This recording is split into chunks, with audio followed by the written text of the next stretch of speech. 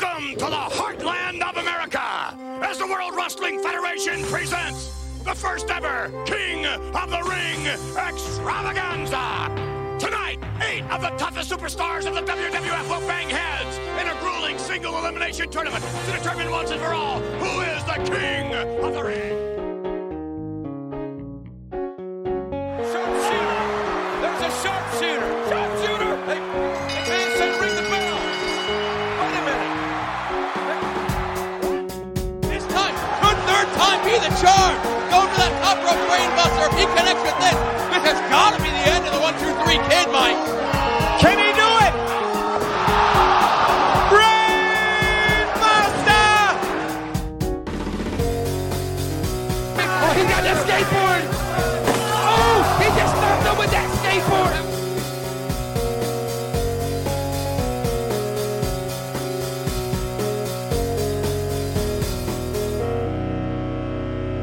Oh, that was nicely done. Finally see something good out of Dragon Soldier B. Finally.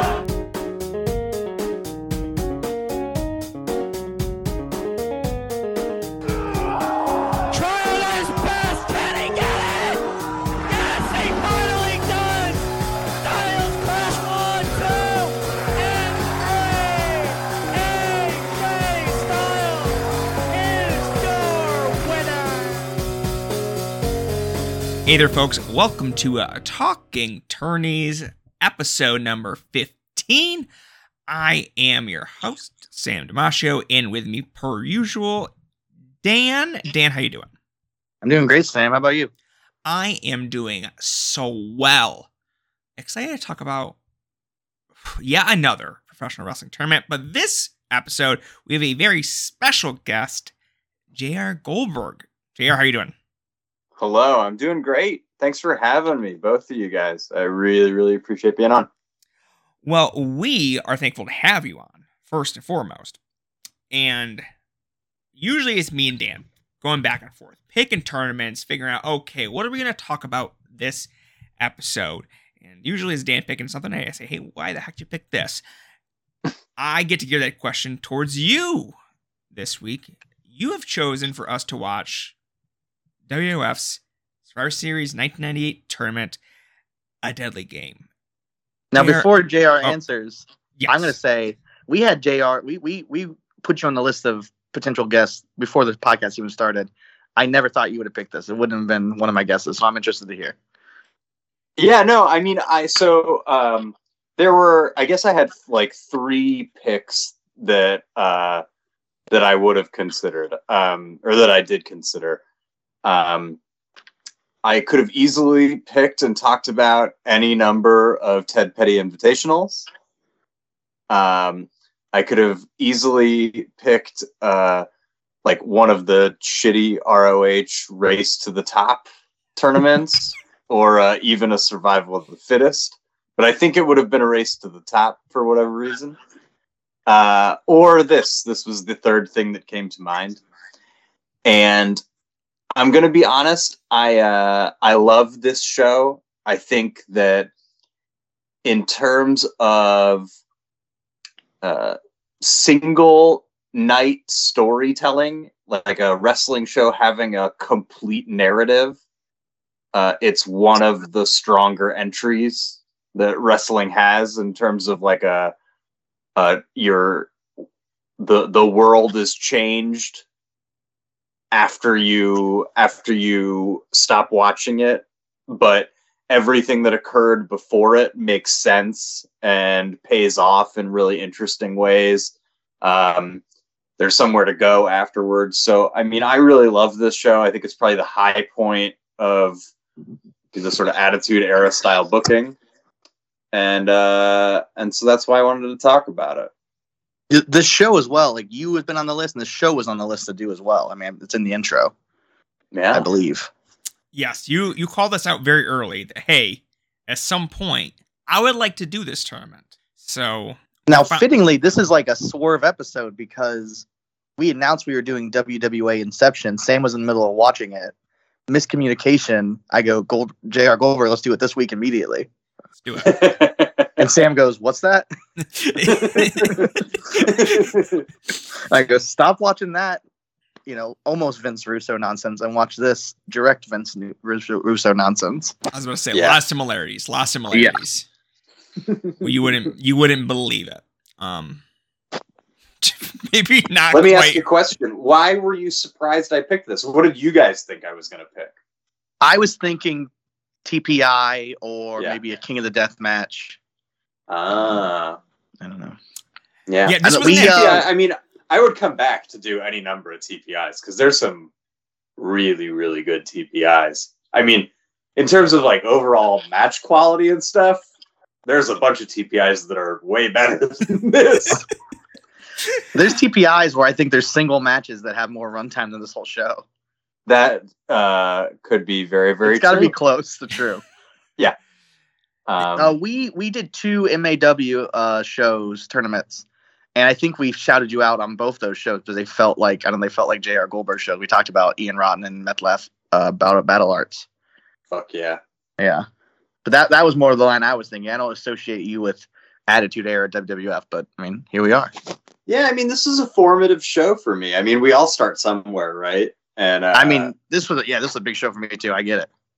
Yeah, I don't know. I'm 38 years old, right? And so like this was happening right when I was getting into wrestling. It probably was like right before I was like seriously getting the bug in a way that was like unhealthy for my the rest of my life, but I certainly remember this show, See, I'm 4 years younger, but it's just about the same thing. And I was 10, I guess I would be. And it was 4th grade. And my buddy Mike, his grandpa had a cable descrambler. And we got to be the guys that come in and describe this show on Monday morning. Nice. Because like no one had watched Raw yet. So we get to come in and tell them. I mean, there is the internet, but like 4th graders aren't going on at 11 p.m. at night or 6 in the morning that much. So like we get to break it down for them and like explain the story. And it was exciting. It was a big Monday in my life. That's awesome. Yeah, this would be a big Monday. That's, Because I mean, it's oversaid again and again, but like at least in suburbs of Cleveland in 1998, like it was universal. I would say 60% of my class or more was at least somewhat interested in professional wrestling. Yeah, it's insane. I mean, I tell this story all the time, and then we'll so forgive me if I've told it on a podcast that whoever is listening has heard before. But I started watching wrestling because the kids that were like cool in my high school watched wrestling, and I wanted something to talk to them about. Which is like laughable now, right? Like, it's so crazy. I sat next to, in the 5th grade, I randomly got tickets to see a Raw at the Gund Arena, and I sat next to the popular girl in my class. And like I was like, my mom was like, "What's going on?" I'm like, I don't know what to do. Yeah. That you don't have to worry about that in 2023. You sure don't. No, absolutely not. Zero chance of that happening. Should we get to the show? Yeah, let's talk about it. Let's get into it. Let's go through our lineup here. First and foremost, it is exceptionally 1998 WWF. We have Mankind, Steve Austin, The Rock, The Undertaker, Kane, Goldust, Ken Shamrock, sorry. Theoretically, Triple H, Jeff Jarrett, Al Snow, X-Pac, William Regal, Steve Regal, and the Big Boss Man. All the stars are here. Joe, what were you going to say? Oh, and a mystery. Oh, no, because Triple H gets... the mystery opponent is because Triple H is not there, right? Yes, correct. Okay. So yes, we will discuss that in a little bit, but Triple H, well, he made the final cut, never actually shows up on the show that we're about to discuss. But by and large. Does anyone know why? I don't remember why at all. He's injured, I think. He was never going to be a McMahon, like, giving Mankind a favor thing. Like, he's going to fix Triple H. I think he just had knee surgery or something. I don't know what he had. We'll get into this, and you guys will have to forgive me. One thing that I'm not good at as a wrestling fan is like timetable stuff. So there's like a ton of stuff that I remember, but I have no idea what order it occurs in. So like Triple H being injured for this is something I have zero memory of whatsoever. But yeah, he's happened more than once. We're good. Sure, we're good. Yeah. Anything essentially pre-Ass Man winning King of the Ring, my memory does not exist. It's all fuzz. So that's my formative tournament there. So we'll have to add that to the list. Yes. Oh, I would do that show in a heartbeat. Or the Ken Shamrock King of the Ring. I like that one too. Yeah, I remember I made my parents fork over money for that show, and it was oh my gosh, not the wisest use of funds. It was simultaneously my peak and also period of great decline. Let's get into it. The first round. First match up, we have Mankind versus a man that gets quite the introduction. Dwayne Gill. You may know him as Goldberg. And we kind of get a great intro here from Vince McMahon, just running down accolades. And it's kind of teased that it's going to be Shawn Michaels, I believe. Not the case here. And I believe it was it's not Tuscaloosa Chargers, but something to that effect. A high school or elementary school football program that he's the coach of. It is just a deeply funny premise. Ben, get us started here. What are your thoughts here as this match? I'd never made this connection until sort of the intro and Dwayne Gill coming out, but Dwayne Gill is like the Attitude Era James Ellsworth, right? Like, like Vince has a type that he loves, and he loves these like weird little schlubby guys that like kind of look subhuman in some way. Yes. So you nailed it. Yeah. Vince has just many different types of types, truly. Oh yeah. This I never would have put two and two together as this being just another one of Vince's guys. Vince is a body guy, but like he also likes just weird little bodies. This is a different kind of body. Yeah. He likes guys that look like thumbs, Exactly. The only bad guy that Vince doesn't like is average. Mankind's in there, like, freshly shaven in an ill-fitting suit and still looks way more put together, so... Dan, get us started here, though. We got... This was great. This is great. The McMahon is awesome in the intro with the WCW and over the top, just going on and on and on. And then Mankind jumps him and hits double arm DDT and then just rolls him up in like a pinning combination and gets the win. I thought it was great.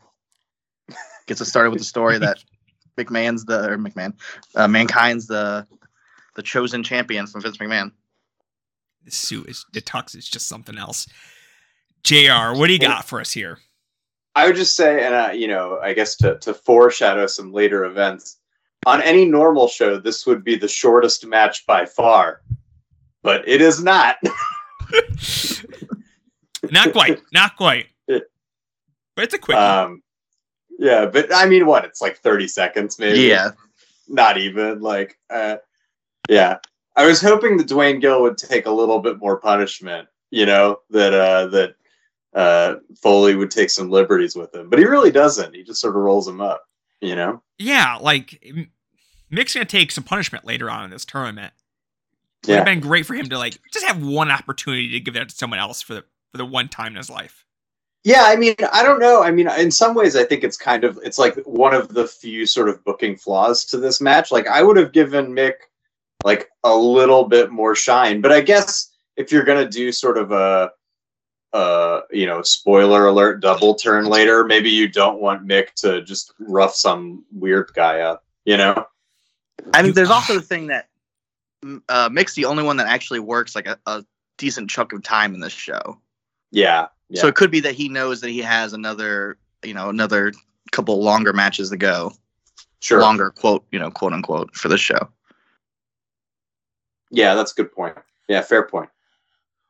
We're going to keep moving here after Mankind. We're going to have to. We got like 35 matches to talk about. We've officially talked for longer than that match lasted. Next up, Jeff Jarrett versus Al Snow. JR, lead us off here. So my note on this match, I've got two. One is there's a sign that says, Jeff Jarrett, a man you hate to love to hate. I paused the show and thought about that sign for like 5 hours. The second note that I have is Al Snow is awful. That's my only note. Yeah, okay. I wrote, I think there was a time when I thought he was good, ? I was wrong and dumb. The finish is fine here, but it's weird. There's like, they no-sell a headshot, but I guess that's 1998, right? Concussions didn't exist. So, yeah, I mean, I don't know. This match is a nothing burger, a complete nothing burger. Probably the worst match on the show, and that's got some competition. I had a similar realization on, I think, the NWA title tournament, where I was like, oh no, I thought Al Snow was good at one point. I was about to say, Dan, we got to watch one ECW tournament with Al Snow, and then we can just properly proclaim Al Snow at no point in his life has ever been anything approaching a good wrestler. Like, the idea of the finish is okay, where like Snow grabs the guitar because Jarrett has the head, but then it ends up with like both of them get hit with head, but it's only a finish for Al Snow. Yes. It was It's very his strange. head. Come on. I guess that makes sense. Doesn't hurt him. He doesn't have the proper He's like skill points. He's like in a Samoan. Yeah. But only for the head. Yeah. And it's like immediate. It's like, doesn't hurt Snow, ends Jarrett. Yeah, no, it's very bizarre. There's a lot of to put it charitably, quirky finishes on this card. There's a lot of great finishes too, but there's some ones that maybe could have used a little workshopping. Yeah, I think that's fair. That's fair. Yes. We'll keep moving on here. No reason to stay on that one. It sucked. We got Stone Cold versus Big Boss Man. Can I just say that I think Stone Cold gets a huge pop here, and obviously, like later on the show, he gets a big one. But like, I think he's. I always remember Stone Cold being the most over guy during the Attitude Era on every single show he was on, right? And I don't think he's the most over guy here. Like, he comes out a couple of times and people are like, oh, all right, yeah, he's back. Memories is a tricky thing. Yeah, it doesn't feel like he is the end-all, be-all in that way. Yeah. I mean, I think The Rock is more over, yeah. Right? Yep. I mean, yeah, there's some guys, but yeah, there is a clear delineation though between the guys and everyone else in this tournament. It feels palpable. Yeah, there's Stone Cold, The Rock, to some extent Mankind. Honestly, then I would say everyone else. You could throw Undertaker in there. Yeah, the only other one. Yeah. So Taker's his own thing. Yeah. I get like Taker's always sort of as over as Taker is. Yeah. The only other one that like, and we can talk about him when he comes up here in a little bit, but Shamrock is like kind of a guy. Kind of a guy. Yeah. He's somewhere in the middle there. At least in comparison to Jeff Jarrett and Al Snow. Oh yeah, they're not yeah. Yeah. And even the next two folks we'll talk about after this one.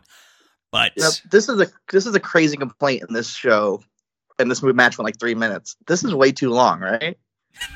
The whole point is that Big Boss Man gets the intentional DQ and beats him up with the nightstick. But it goes on for 3 minutes of like, at first Big Boss Man is like, I'm going to work a match. And he's like, screw this. But then at the end, McMahon acts like, yes, great. This is all part of the plan. Well, the funny thing is, all right, so I'm gonna give you the kayfabe reason. Okay. One, I like the idea that like Boss Man is confident enough in his own abilities to be like, I don't know, maybe I can beat him. And if I feel like I'm going to lose, then I'll just get DQ'd, and beat him up.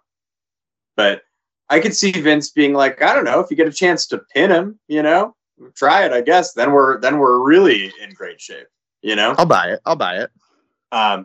The other thing that I want to talk about for Big Boss Man is like his entire, not gimmick, but like a part of his gimmick at this time was you knew he was going to lose, but he was going to like beat you up at the same time. And they don't really, the WWE, like that was an archetype they had for a while, and they don't really have those guys anymore, Yeah, I'm trying to come up with an example. I don't have one. Like it'd be like if Sheamus lost every match and was a heel or something like that. But like he doesn't. He just, gets 50-50 booked. But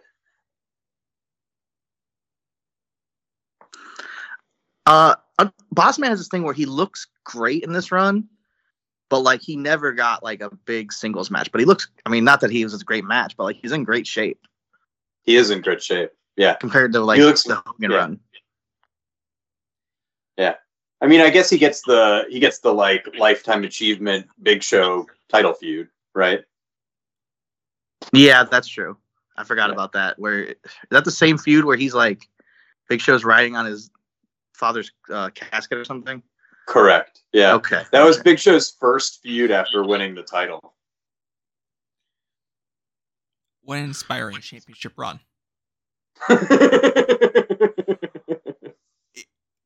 I have nothing personally to say about this match. It feels again. No, it was yours. Nothing. We're moving. We're just grooving. Yeah, let's keep going. And hey, I'm with Dan. I'm not sure why we did a whole rigmarole. Maybe he's like, hey, maybe I'll just win it. Maybe I'll just fuck it. I'll just win it. And then I kind of agree with JR. I was thinking back. I wrestled in high school. There were times where I was confident going in, and then like I knew within like 5 seconds, like, oh, okay. That's not the game plan. That's not the game plan. We got to go to plan B on this. Yeah. Yeah, like if I had a nightstick, things might have been different. Yeah, it's like in football, you're going one-on-one. I can block them. I'm just going after their knees, and they're going to hope to goodness that they don't just knee me right in the face. But yeah, there we go. Big Boss Man versus Stone Cold. The story is in full motion. Steve Austin. Moving on. Workman. Steve Regal versus X-Pac. Dan, what are your thoughts here? I was disappointed about this one. I like both these guys. This is during the Real Man's Man era of Regal, which is so weird, but really funny entrance music. And this was it's like 8 minutes long, and it just feels even longer. I don't know. I didn't get a whole lot out of this. The finish is maybe outside of the Snow Jarrett match, the worst finish on the show. The tag finish might be is worse also terrible. Hold on. There's what like is also terrible? The tag schmaz later in the show. Yeah. That's a terrible finish too. I'm going to posit a theory that they devoted so much time to the finishes of all the Rock matches that they let the wrestlers try and figure out finishes themselves for the matches that didn't matter at all. I love it. It vibes. They were like, yeah, I don't know, X-Pac, Regal. It literally doesn't matter. You guys work it out. Who cares? Like, I mean, in this one, it truly doesn't matter in any meaningful way, right? But the finish is awful. It makes no sense. It feels as though people weren't even, like, people there didn't know what was going on. Like, that Vince didn't know what the finish was supposed to be, you know? He's out there just, he's like, okay, someone was supposed to win this. Yeah. Let me retroactively get involved to figure out how we do this. Xbox is like, my ass hurts. I'm out. This is also, yeah. I mean, the one thing that I'll say, and I don't know if I just don't remember X-Pac working like this, or if it was only against Regal, but like, I feel like X-Pac kind of lays it in the beginning portions of this match, you know, and is hitting pretty hard. Was X-Pac like secretly a real shooter, and we just didn't pay attention to that at any time? Yeah, that's the trick. I do not know. I feel like the answer is probably not. But boy, it would have been what a dream scenario. I don't know. I hate it because it's 8 minutes, which is long in the show, and guys I like, and I feel like I should have more thoughts, and it's just really there. Oh yeah, no, there's nothing to talk about. Yeah, there's no structure. Yeah, I watched a match with X-Pac and Kevin Nash versus Beer Money yesterday. A real shining example of, hey, Sean Waltman 2010, super worker. I don't know how John Waltman in 1998 is not busting his ass against William Regal. Very sad. I was like, how is this absolute fucking atrocity of a match that's happening in 2010? Kevin Nash clearly not there to have it's only there for the payday. And Beer Money just not giving a shit, it seems like. Looking like the best person in the match. And then against Regal, this should be 2 all-timers. And it's just like, oh, okay. The amount of effort is put into this is matches up with their status in this tournament, which is zilch. 100% agree. Oh, bummer. But yeah, no one moves on here. Very just funny finish with Vincent and Outslaw to restart the match, given overtime. And Waltman, X-Pac, just walk into the back going, not today. And the draw stands. Which you would think it would be a win for Regal, but they just, nope. If you don't get in the ring again, you can't do it. I don't know. There's rules. There's important rules here. Vince McMahon just can't do whatever he wants. That's not how this works. Clearly. That's not how any of this works. Next up, Ken Shamrock versus Goldust. JR, do you want to lead us off here? Yeah, I do. Well, I guess I want to say a couple of things. I want to say that I took 0 notes on this match. Perfect. But I do remember Goldust hits a drop toe hold, and like for a split second on this match, it almost looks like they're like shooting on each other. Like it looks very like real sports. Like they're laying it in and they're hitting pretty hard, and they're not exactly being cooperative. And then it's like over with an ankle lock pretty shortly thereafter. I think Ken Shamrock's Hurricane Rana whips ass. Yeah, I mean, I will also say, I think good. Ken Shamrock does totally whip ass. Man, what a legend. I was really into Shamrock when I was 14 years old. And I remember very distinctly, like maybe a year and a half after this or something like that, getting in an argument with a kid because he was saying that no one in WWF could beat Goldberg. And I said that Ken Shamrock could beat Goldberg. I love that. I think that match should still happen. I think that, I mean, if that match happened right now, you know that Segunda Kaida would list it as one of the match of the year candidates. It would be 6.5 minutes. and it would be awesome. It still boggles my mind that Shamrock is not someone that necessarily shies away from pro wrestling, despite, having a full-on career in mixed martial arts, with mixed martial art MMA actually being quote-unquote respectable sport now, more so than at least it felt back in 1998. But all right, Shamrock wins. Dan, I felt like I cut you off. What's going on? Yeah, I was just say I like this a lot, actually. I mean, it was for what it was. But I really like Shamrock's countering of the power bomb, where he just punches Goldust and Goldust just falls and he just stays sitting right on top of his neck, punching him in the face. My only thing is, again, this is like, maybe it made more sense if you're watching the Attitude Era, but like, did referees regularly jump in front of the Shattered Dreams? It was an illegal move. Yeah. Well, yeah, but it seems like a crazy decision for a referee to make. And I remember him hitting Shattered Dreams a lot. So does that mean every other match he was getting the referee out of the way? Maybe he was. I don't know. But yeah, I don't know. I feel like it happened occasionally.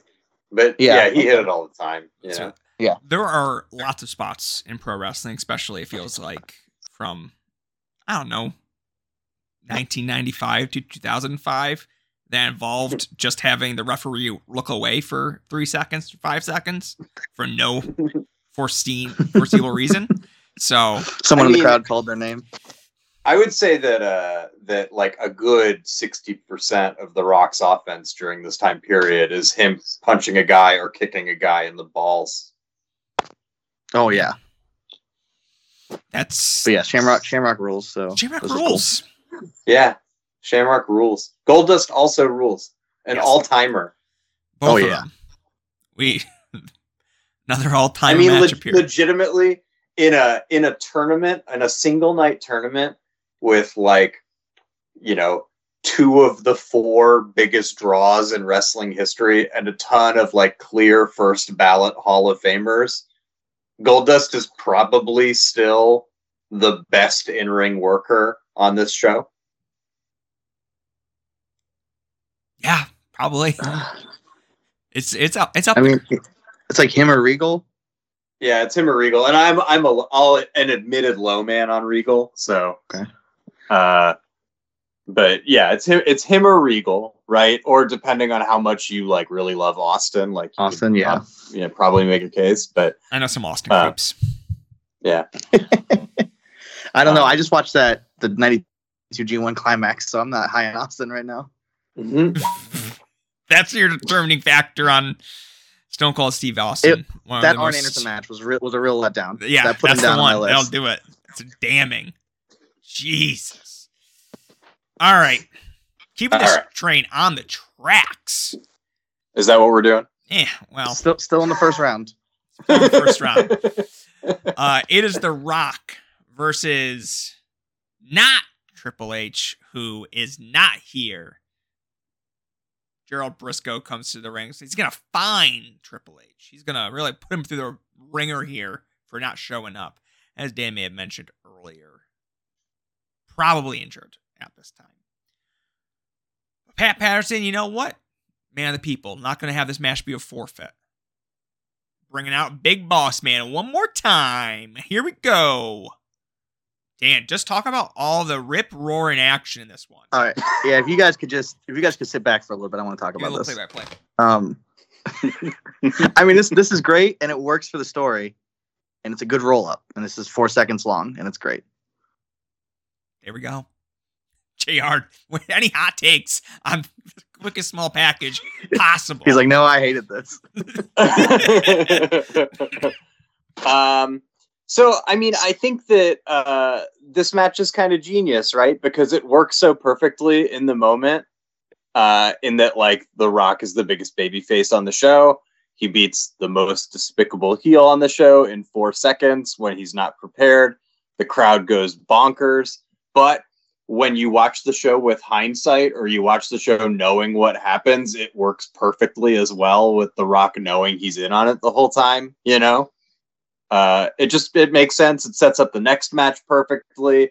Makes Vince, not Vince Russo, certainly. And not Vince as an actual booker, but it makes the Mr. McMahon character look like a genius in hindsight, so it does everything that it's supposed to do 100% effectively. Yeah, I don't think there's anything more to discuss here.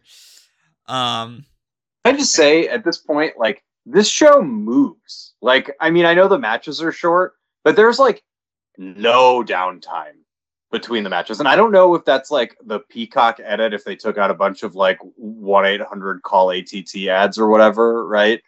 But no, I download it from a torrent. They go match to match in a lot of cases. Yeah, no, it's just like everything file. Is like boom, boom, boom. Like, and it's like kind of a long show because there's a million short matches, but like there's points where you see like people are walking to the back and the next music for the next match is hitting,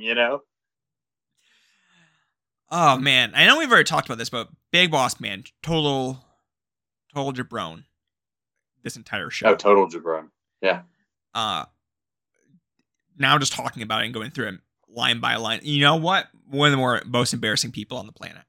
Gotta just having his undies just yanked up, head dunked in a toilet, swirlies galore here. Damn. We're gonna move on to the second round here. All right.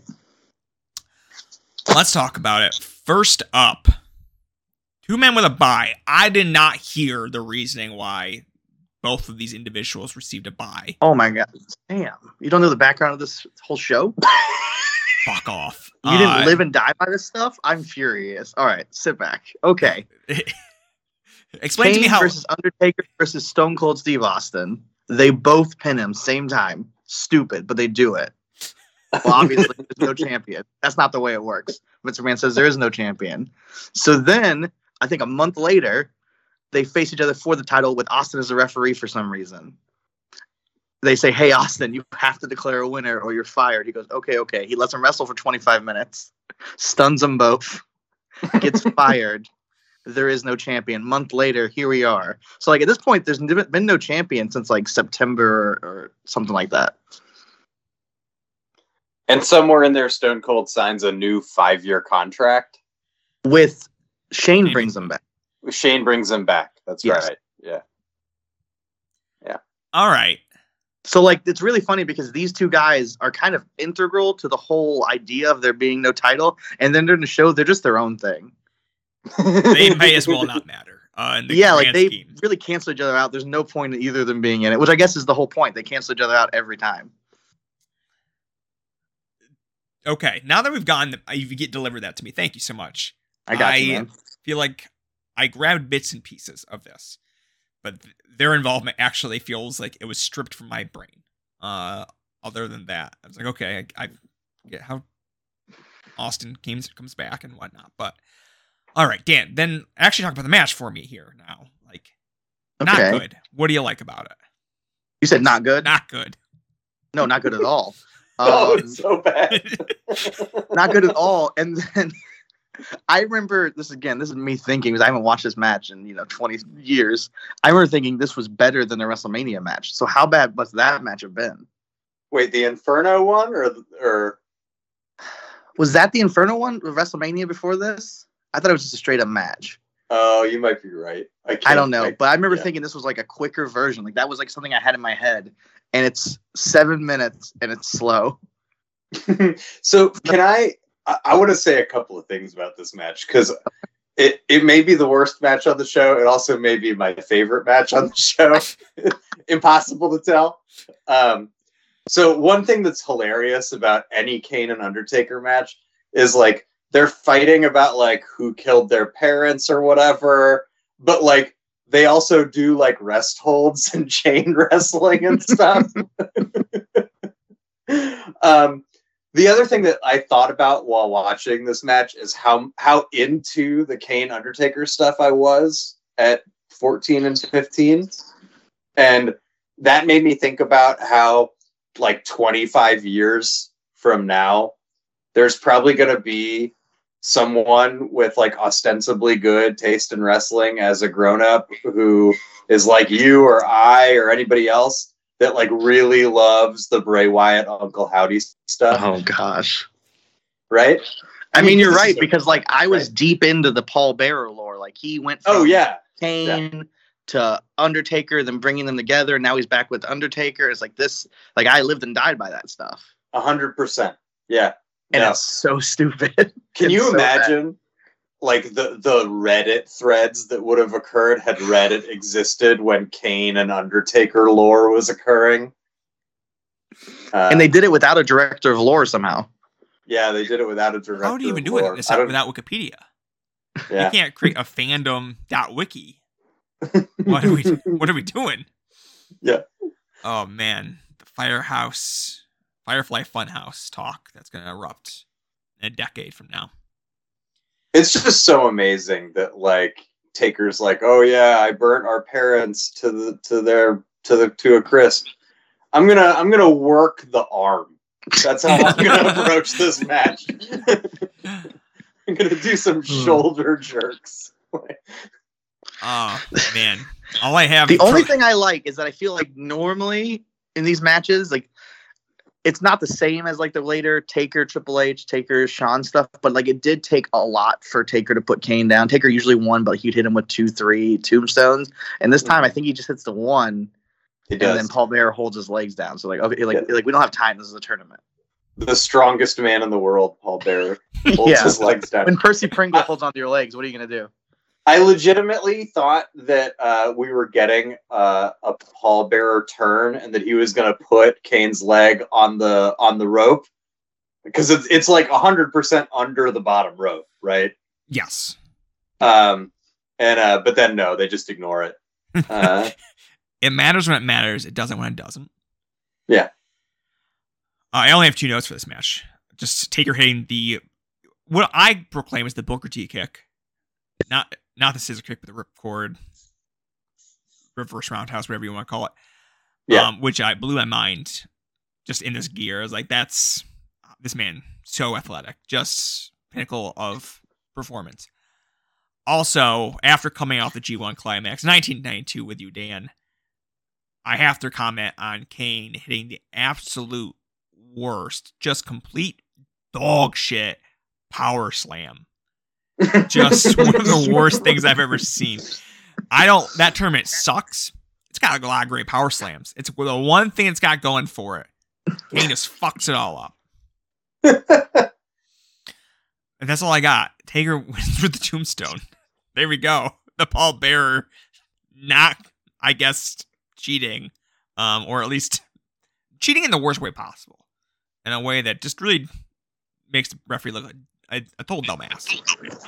Total dummy dumb. Paul Bearer does have a pretty good promo later before the Rock match, though. So who can say if it's bad or not? Who can say? Who can say? Yeah. All right, moving on. We got just a couple of legends here. Mick Foley versus Al Snow. Dan. Yeah, I mean, this is terrible. Sorry. Yeah, no, JR, go for it. Yeah, it's okay. Rip it. Yeah. Yeah, it's awful. I mean, it's like legitimately.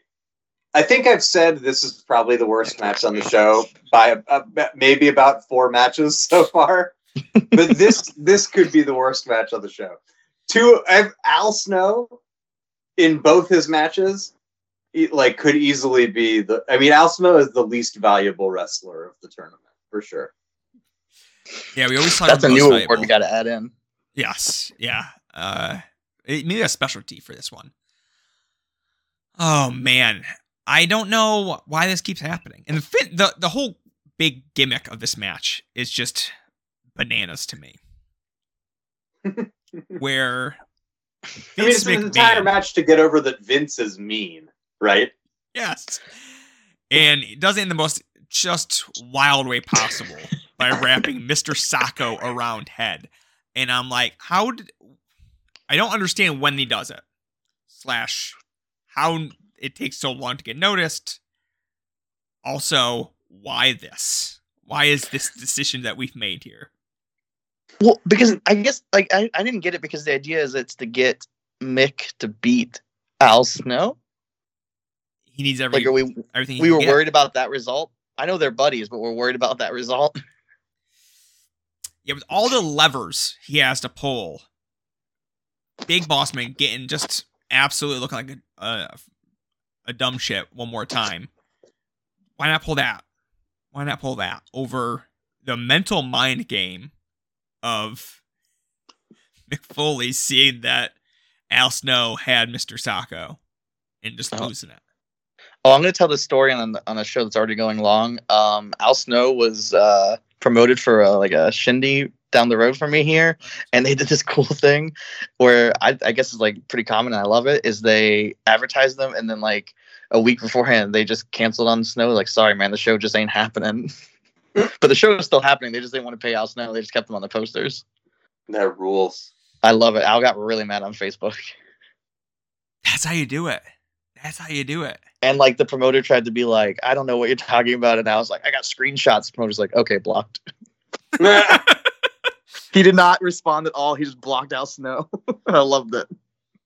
I still love that like one U shoot where like they used to send in questions, and someone sent in a question for Al Snow that was like, if you said the best wrestler of all time is the one that draws the most money, or no, it was like if the best matches are the ones that draw, is it safe to say you've never had a good match? I love it. I love it. Well, this match is bad. So this is not one of the good ones. All right. Anything else we want to add here? We have not talked much really about this match other than it not being good. But I think, that takes it. Yeah, I mean, it's 4 minutes of not being good. But also it just covers it. Very weird to me. It's like the whole bit is that Mick Foley is going to get really mad about Mr. Sacco thing. And that doesn't even really lead to the finish. Like, it's another 30 seconds to a minute before we actually get the finale here. The Sacco. Yeah. Weird. All right, moving on. Next match. The Rock versus Ken Shamrock. A match I thought would be better. Dan, what are your thoughts? No, I love that. I thought it was great. I think, like we talked about earlier, both these guys are two of the more over guys on the show. And I think that a lot of the Rock stuff doesn't hold up. I mean, not as much as I've rewatched, and I thought he looked good in this match. JR talked about earlier where so much of his offense is so heelish. Like, he's over as babyface, but he's just such a dick. Like, babyface Rock is just a piece of shit. And he kicks Shamrock in the balls like at least twice. And then he hits, let's see, what does he do? He goes for the rock bottom, but Shamrock gets out, and that leads to our buddy Big Boss Man coming out again and tossing the nightstick. And the Rock has like an all-time one-handed grab to intercept it, which we know now was on purpose. Like, we know later will be on purpose, but like looks like desperation babyface grabs it with the tips of his fingers. Clock, Shamrock gets the win. I thought this was great. I mean, the finish is one of the greatest finishes of all time. It's so perfect. I love it. They couldn't have planned for it to be that far away from the Rock. Yeah, I mean, I don't know. I feel like they had to have practiced it. Yeah, because he would look like such an idiot if he doesn't catch it. Yeah. Although, I mean, like, and it's funny that they go for it this way, because it could easily have been just as effective if it was thrown on the ground or something and the Rock gets it first, right? But I mean, so clearly they're like, yeah, just like catch it out of midair or whatever, right? But I don't know. It's perfect. It works so well. I think both these guys are over, as you were saying. I mean, Ken Shamrock, in a weird way, he like fills a role that they, again, has sort of gone away in WWE, where he's the Intercontinental Champion at this time, but like he as Intercontinental Champion is viewed as a danger to these world title contenders, and like he probably loses to them, right? But they all take him seriously in some way, And I mean, I guess that may be true now with Walter, right? Or Gunther. But like for 20 years or something. I don't think they sort of had guys like that, you know? Yeah, absolutely. Gunther. I was also shocked, and it's weird. My note here is because I didn't remember. Like, I thought it was a huge deal that Ken Shamrock kicked out of the People's Elbow, because like I don't remember anyone doing that. And then of course it happens like twice more on this show, but kind of funny. But, yeah, he kicks out of that. He gets like some believable near falls early on. I mean, he controls a lot of the match. Yeah, I mean he like it's not something you would do with a Jeff Jarrett. Or, I love him, but even a Goldust wouldn't control this match. You know what I mean? Absolutely not. Yeah. I mean, he, for sure. I mean, he gets the ankle lock on Rock. I mean, people would have bought that as a finish, like the ankle lock with boss man distraction type thing. I mean, that would have been a plausible way to get the Rock out of the tournament on a different night,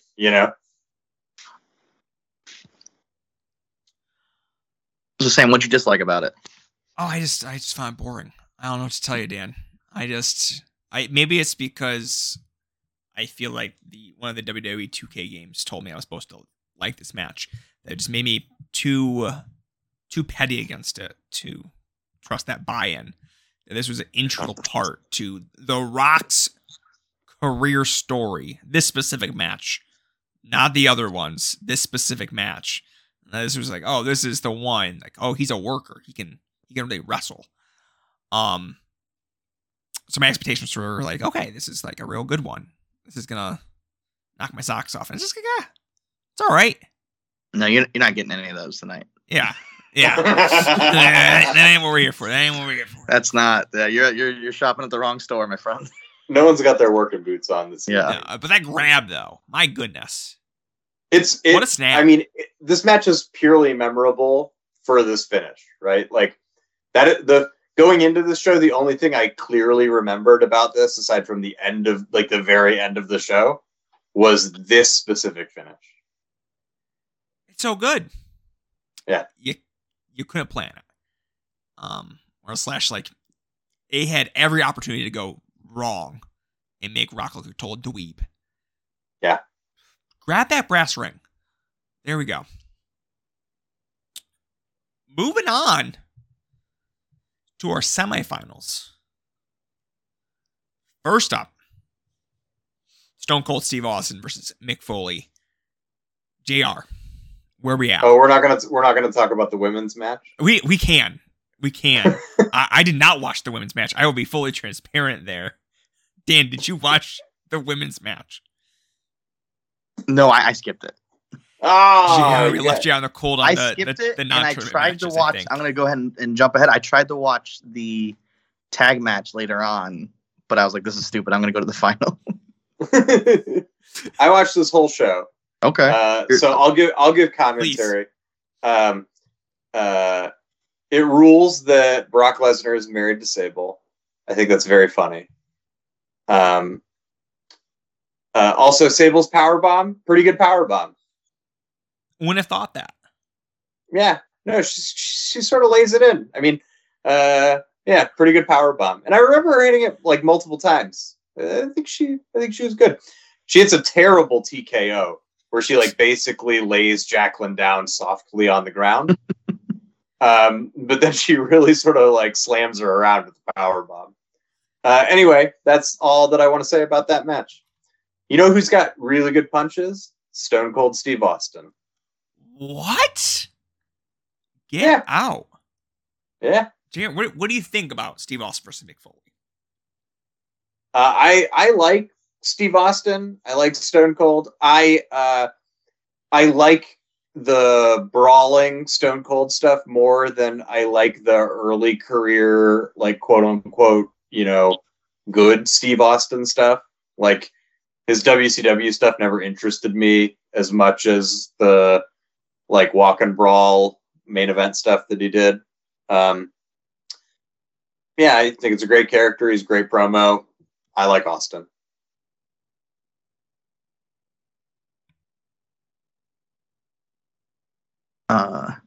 Now, you talked about the finish of the show and then the catch. The third moment, the thing that stuck out to me was the finish of this match. that was a moment that like was glued in my brain. What? Where Stone Cold stunners Mankind out of his pants? Yes, exactly.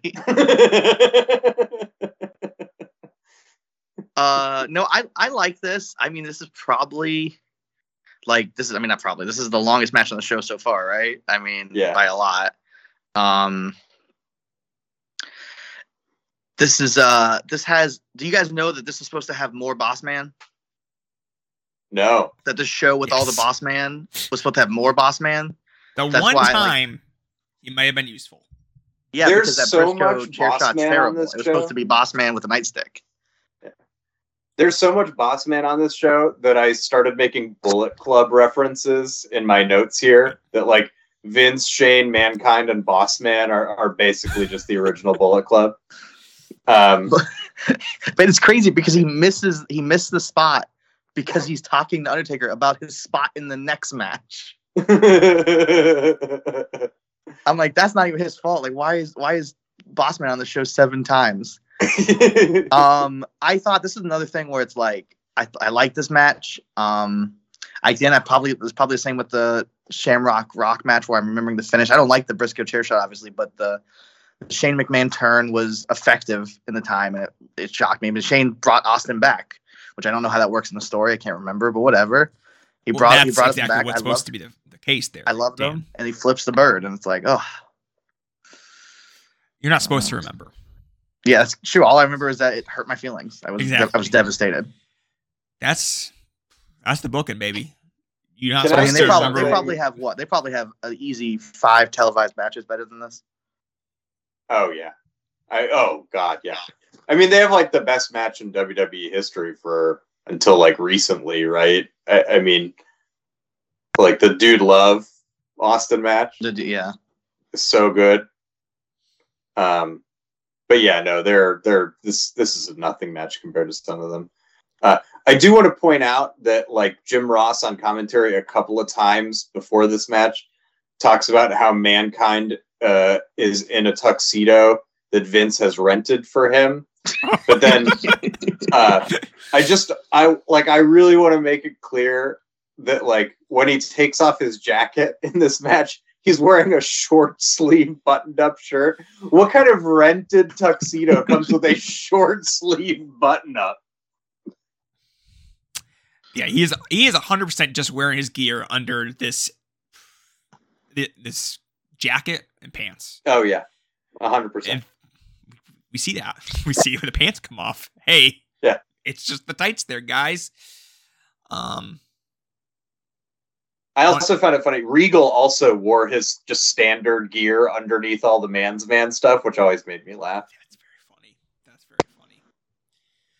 But yeah, this is all about the booking, all about the finish, all about Vince getting out of his wheelchair, all about Shane coming to finish this match off, not counting the Austin pin, flipping the birds, as it were. The double birds. That's the classic. Crowd's going bananas for everything. Then Boss Man doesn't come out. So Briscoe and Sarge kind of pivot and do one of the weakest chair shots you ever did see. One of the worst chair shots ever. Horrendous. In an era where they're all killing each other. Oh, yeah. Yeah, Mankind's going to undo some of the bad will that happens via that one. In just a little bit. But yeah, that chair shot that he takes, like where Rock does like the Ian Rotten batter swing chair shot to Mankind. It's like one of the grossest chair shots of all time. Oh my goodness. But yeah, Austin, he's out. Get him out of here. Gonzos. And he chases after Vince and the Stooges at the end. They run away. A guy. Yeah, I mean, Grand Theft Auto is some poor bastard in a Ford Explorer. Yeah. Oh, man. You got to cut that off right at the right time, though, that car chase. Because you're on there 5 seconds too long. You're going to make Austin look like the worst dude just following traffic laws. You can't have that if you're in a high-speed chase in your Ford Explorer. following the SUV. All right. We move on to The Rock versus The Undertaker. This match is not ingrained into my brain or my notes. Dan, Dan, what do you got for me? What, like not Austin, Rock and Taker, like huge stars, and they just never meshed. Like, there's no great, in my opinion, I don't have any great Rock Taker memories. Like, no, I'll even say like outside moments. Yeah. I find this match like totally inoffensive. Like, it's fine compared to a lot of stuff that's on this show. I hate this match, this show more than any other. I feel like we just cut right to the finish because it's all just about the booking. But in the end, Kane comes down and choke slams The Rock. And I have the issue with the head earlier where he's like so mad at Taker's like, I'm gonna get you DQ'd. But he let him wrestle for 8 minutes. I mean, I know that's like, I don't know. It's just so funny to me. He was like, enough is enough. And this had a boss man run in for no real reason. Yeah. Man, Taker stops him pretty easily. I mean, boss man just comes out and then just like chills. Like, I do love how the finish is essentially how I would play SmackDown versus Raw. When I just like needed my one guy to win. Just like, okay, we'll DQ him. We'll get that's how we'll do it. Between Rock, Taker, Kane, Bearer, and Bossman, there was a lot of people standing around at different points. Oh, there's a lot of standing around. Yeah. I'll also I love when they make Kane, who's like a monster that grew up in a basement, they're like, you know how I'm gonna get back at my brother whose parents I killed? I'm going to get him disqualified in this match. I certainly won't beat him up. No. I'm going to sit in the back, wait until he's out there for his match. I'm going to for it to go a little bit, and then I got him. Yeah.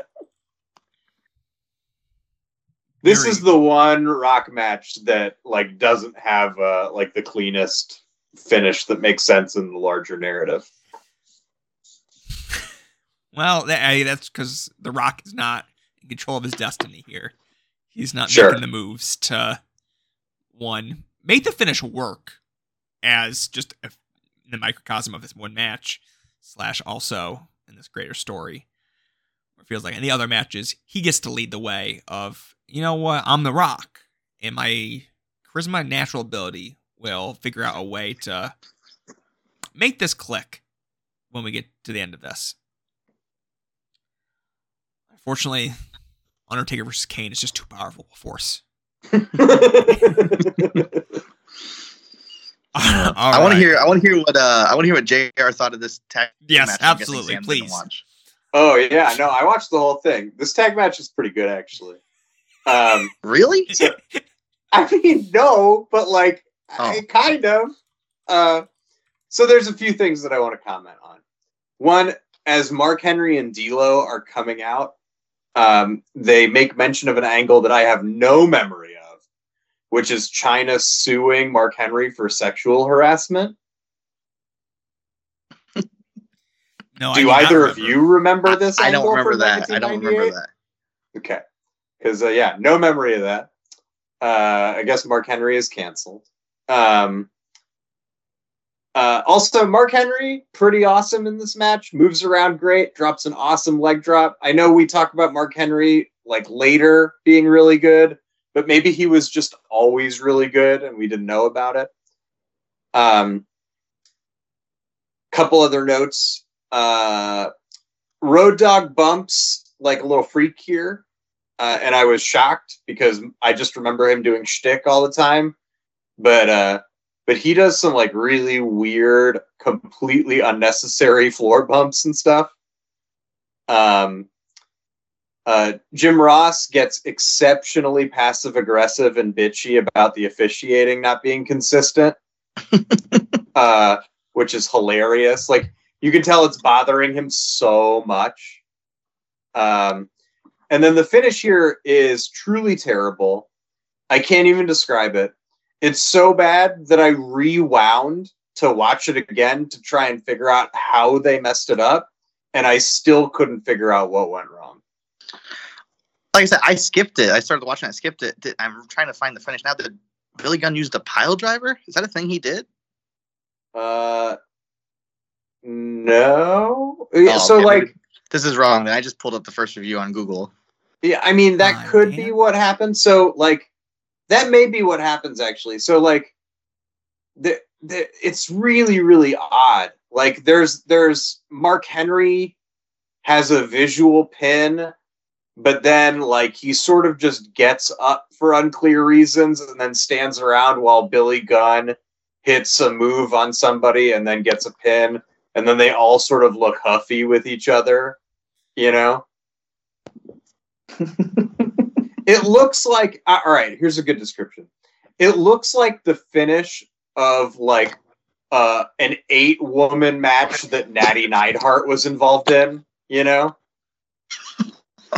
Just like pick any finish with Natty where she like clearly gets completely lost and no one knows how to cover for it. That's what the finish of this looked like. All right. There we go. That was the... Oh, also the Headbangers are in it. Yeah, they're around. Yeah. All right. Were they... On to the final. I just watched Wrestling with Shadows for the first time in my life. Ooh. Were the Headbangers around just to be babysitters for wrestlers' children? Because that's the distinct memory is that Brett just sent his kid to go, hey, go hang out with that guy over there. And I was like, is this the only reason? It wasn't because of his wrestling ability. Not look like a tough guy. It doesn't look like he's there because he can kick some real butt. Either one of them. Are they just WWF's daycare system? It could be. Could be. Food for thought. I mean, food for thought. I won't make any jokes, but certainly WWF at various points in history have had way worse daycare systems. You know what? You know what? The Rock versus Mankind.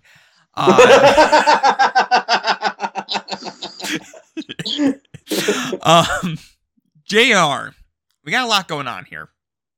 Yeah. What are the thoughts here going into this one? Yeah.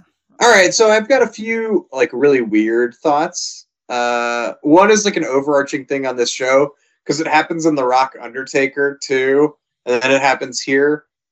But no one on this show knows how to bump into the barrier. Like they all do it like really slowly and carefully. It's like they're like parallel parking. Yes. Yeah, I don't know why. Maybe they're too tall and they don't want to just like throw themselves into it or something. But like everybody now just like, eats it. Yeah, But it feels like still somehow in 1998 it was somewhat new, the barriers in this way. Yeah. It's like, okay, it's not steel barricades. It's a whole different setup here. How do we interact with that? I agree. I wrote that Shane and Vince in this match have such have like a very, very Trump and Don Jr. vibe. I also wrote that I think The Rock is really great throughout the whole thing. Like a lesser, less confident performer would have like really played up the babyface stuff, to make it pay off, and it would have felt like out of character, The Rock just plays himself, and it works because his babyface character is kind of a dick, right? I think he did a really good job. Foley too is really, really good. The Rock is so over that Sacco gets booed, like it's crazy. Yeah. And I think Mick is doing a lot of work to bump his ass off and do hit his thing. Like this is. Oh yeah. He bumps like a fucking loon. He even like there's stuff where theoretically he's doing offense and you can tell he gets the worst of it, Yeah, there's specifically a leg drop on the announcer's table that just he absolutely eats shit through the gap. He eats it. It's terrible. Yeah. I was like, Dwayne, what are you doing? Why are you letting him just do this? And then it smacks him in the head with a chair. Oh yeah. The Ian Round swing as well as pretty much every subsequent blow that would be rained down there. Now, it's been a long time since I watched the I Quit match, but that's like the famous, Rock hits him 48 times or how many times he hits him with a chair and how gross it is. This was really gross. Yeah. This was really gross. This was already uncalled for. So like, I have no want to rewatch that match, but I'm like, if it was worse than this, oh Lord. The other ones are really bad, and they're worse because Foley is handcuffed that whole time. Yeah, right? yeah. So he's handcuffed during that. He's bumping in really weird ways, and you can tell he just like isn't all there. Like in this one, he doesn't protect his head, but he sort of at least protects his body in some way. Yeah. I like this from the second they go outside, which is a lot of Attitude Era, main events. That's correct. I agree 100%. Like everything up until the point they go outside is kind of like just fluff. Like it doesn't need to be there. It's nothing. And then they just, like you said, they beat the crap out of each other, and it's awesome. And I've talked about, and Jared talked about The Rock being a dick. He's so aggressive on the outside and so aggressive in the brawl. And then I don't know if we want to talk about the finish, but talking about dumb 10-year-old Dan. But like even when Rock is going for the sharpshooter, I think he's doing the like I'm gonna kick you in the groin spot, which he does a lot for a second. Like the split second. He's done it like 4 times on this show. So yeah, so like the split second where I think that, and then he turns him into the sharpshooter, and Vince says to ring the bell, and it's just like I don't know what you felt at the moment, JR, but I remember I can put myself back at 10-year-old just like staring at the screen, not understanding. Despite it all making sense when you rewatch it or think about it, I did not get it at first. I was like, what? I mean, I think that it's an all-time great finish that also has inspired and led to so many way worse inside baseball finishes, where it's like this is probably the first finish ever that specifically catered to people who remembered the previous year's show and everything that went down with that, right? And like it I don't know. I mean, I think that it's also helped a lot by all of the really great post-match stuff. Like Foley's in-ring promo where he doesn't understand what's just gone on is so heartbreaking and perfect, like you really, really feel for Mick Foley. The Rock's promo is great. Austin coming out and, just, raising hell is so great. I think everything from the time they go outside to the show going off the air is like everything you want about an Attitude Era show, Like you said about Mankind is so great because he's threading a needle even more than The Rock, I think, where he's a baby face. Why being a puppet of the heel, and like he comes off stupid, but like not so stupid that you don't feel sorry for him. Like somehow absolutely. I feel sorry for the corporate puppet. Like Mick is so good that he makes me feel sorry for him, even though 2 minutes earlier I wanted The Rock to win. Yeah, I'll say. I mean, I think there's a lot of Attitude Era TV stuff that doesn't age particularly well, and I'm not even talking about like weird gross sex stuff or whatever, but like there's just not a ton of compelling stuff there. But the Mick Foley Vince McMahon stuff leading up to all this with the hardcore title and like Mick clearly trying to treat Vince as like a father figure and Vince having zero time for him, but like seeing him as a clear tool, like all is super compelling, great TV, Now, Sam, what did you think of this as someone who you don't have the nostalgia for this at all? So don't have any nostalgia for it. That said, like, hey, I really like this. I think the Montreal Screwjob stuff's a little heavy-handed. Mostly because we've been leading up to mentions of it throughout the show. It's not exactly a hidden Easter egg, this finish. Austin, JR is calling for it before it happens. And then they just do it. They just do the whole thing.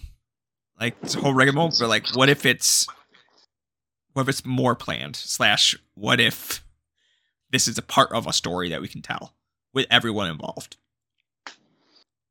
And I think that works. I think that by and large works, even if I, like, again, do not care particularly about this period of wrestling from a just like personal, hey, I would rarely probably go back and watch this wrestling if I have all of the history of wrestling at my fingertips. Sure. But I am a big Mick Foley fan, and it's just lovely to see him just working his ass off to really kind of take this up a few notches. I know it does not work, in my opinion, with someone that just is going to put in half that effort to totally eat it in this way without coming off like a loser, without coming off as a big boss man. So there we go. That's where I kind of land in. All right. It's interesting, real fast before we get to the awards section, like the post-match stuff, because a lot of times they would have just ended it with the bell ringing and, like, you know, The Rock holding the title. But we get the promos and the Austin finish. Like, they give you, like, they complete the one-night story. Like, if you watch this on its own, standalone, they kind of complete it for you right there. Or at least enough. Yeah, I mean, I think that they were smart enough to realize that, like, a lot of the live audience wouldn't get it, right? And so they wanted to have that stuff going on. Fantasy booking brain, and I know they sort of strung it out a little bit longer, but if I wish in some ways that Austin didn't come back and we got sort of like a full Mick face turn with him, you know, beating somebody up or getting laid down, you know, like in some ways I feel like that would have been an even more fun or better finish to the show. But yeah, I think that's totally valid. I think that could have definitely kind of helped brought things to a little bit of a different place, frankly. But yeah. All right, let's hop into it. We have our award section. We are going to start off with the awards is going to feel a little different this episode, mostly because this tournament feels like it functions differently than most of the tournaments that myself and Dan review, where a lot of it is going to be focused on the match quality and stuff like that. But it feels like maybe this tournament will not quite line up in that way. We'll start off with match of the tournament. JR, what was your match of the tournament? It's probably the main. I don't think there's. Man, no, I'll say Shamrock Rock. Heck yeah. Dan, where you at? I went between the same two, and I went with the main event. I just, like I said, everything from the outside on is just too great. I'm with you. I landed on the main event. I just felt like, okay, culmination of the story as well as just a bit of a humdinger, which is what I'm here for. Wrestler of the tournament. Let's work backwards now. Dan, who you got? I had trouble with this one because I kind of wanted to say Shamrock just because I like both his matches, and Mankind has the Al Snow match, but I still ended up going with Mankind. I think his work is just too good throughout the whole show. JR? Well, I think it's The Rock pretty clearly. I think that he's good in every match. I think he plays his role really well.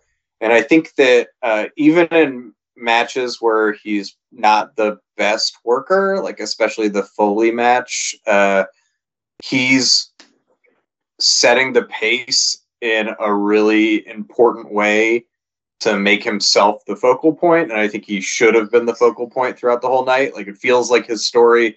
He wrestles like he's the protagonist of it. I'm going with The Rock.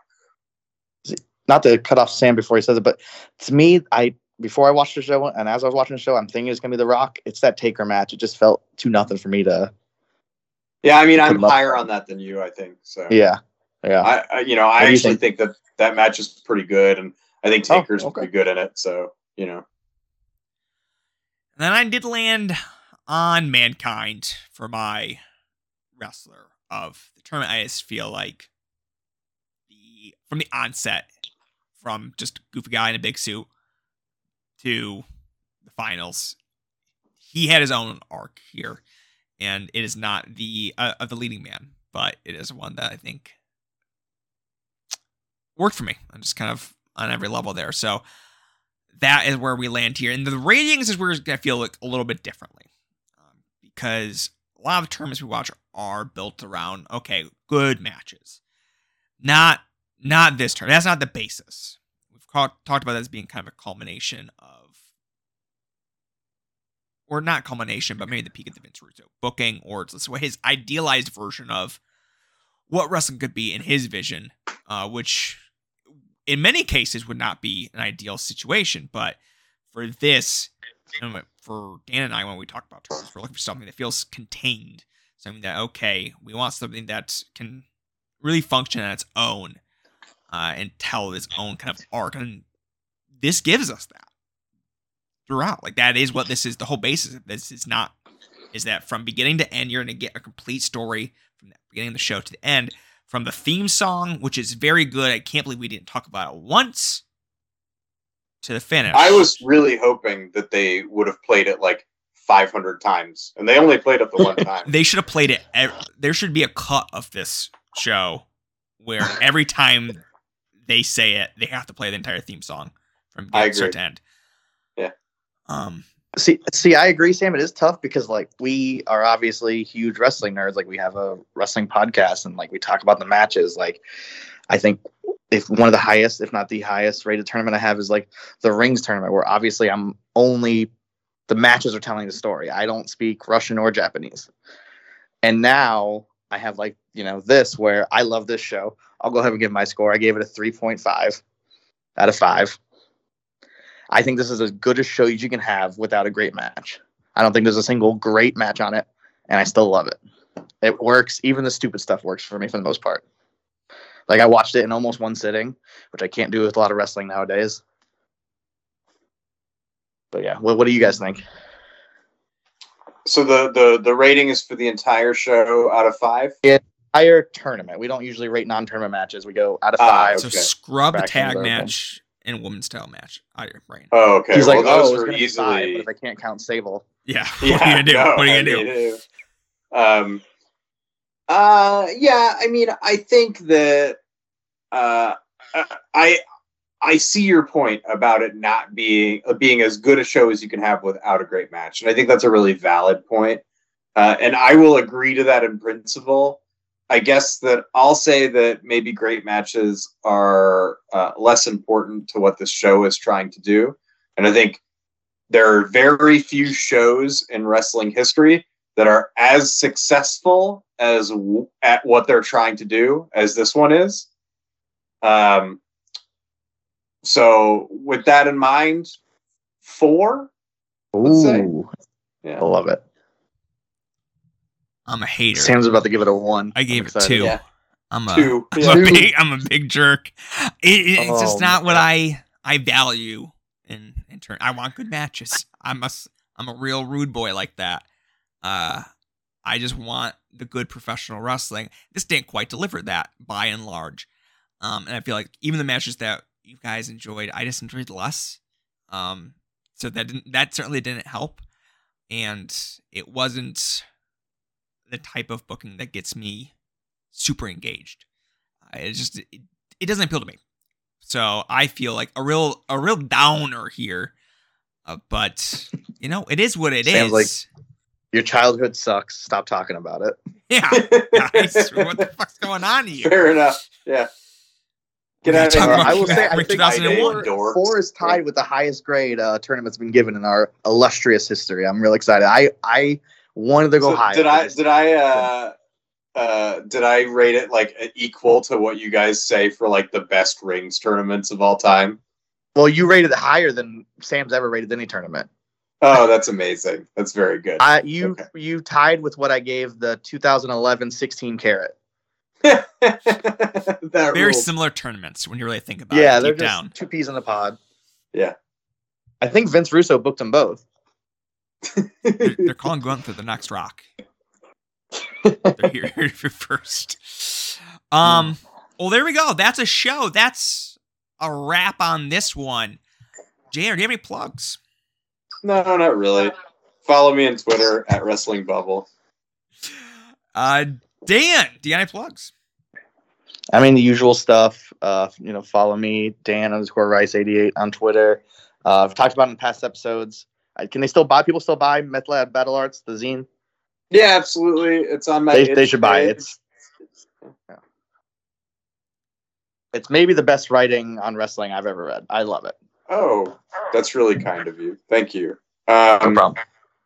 If for people who don't know, I wrote a zine about Ian Rotten matches with Phil Schneider.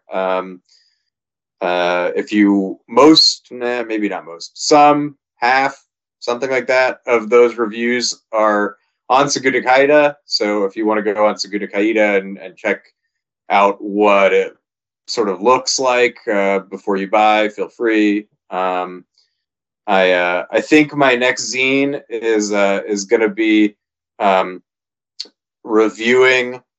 So there's a period of Degrassi: The Next Generation where a couple of the characters have a shoot fight club type gimmick going on, and they're pretty good. So I think I'm going to review all of the shoot style matches from the Degrassi: The Next Generation seasons.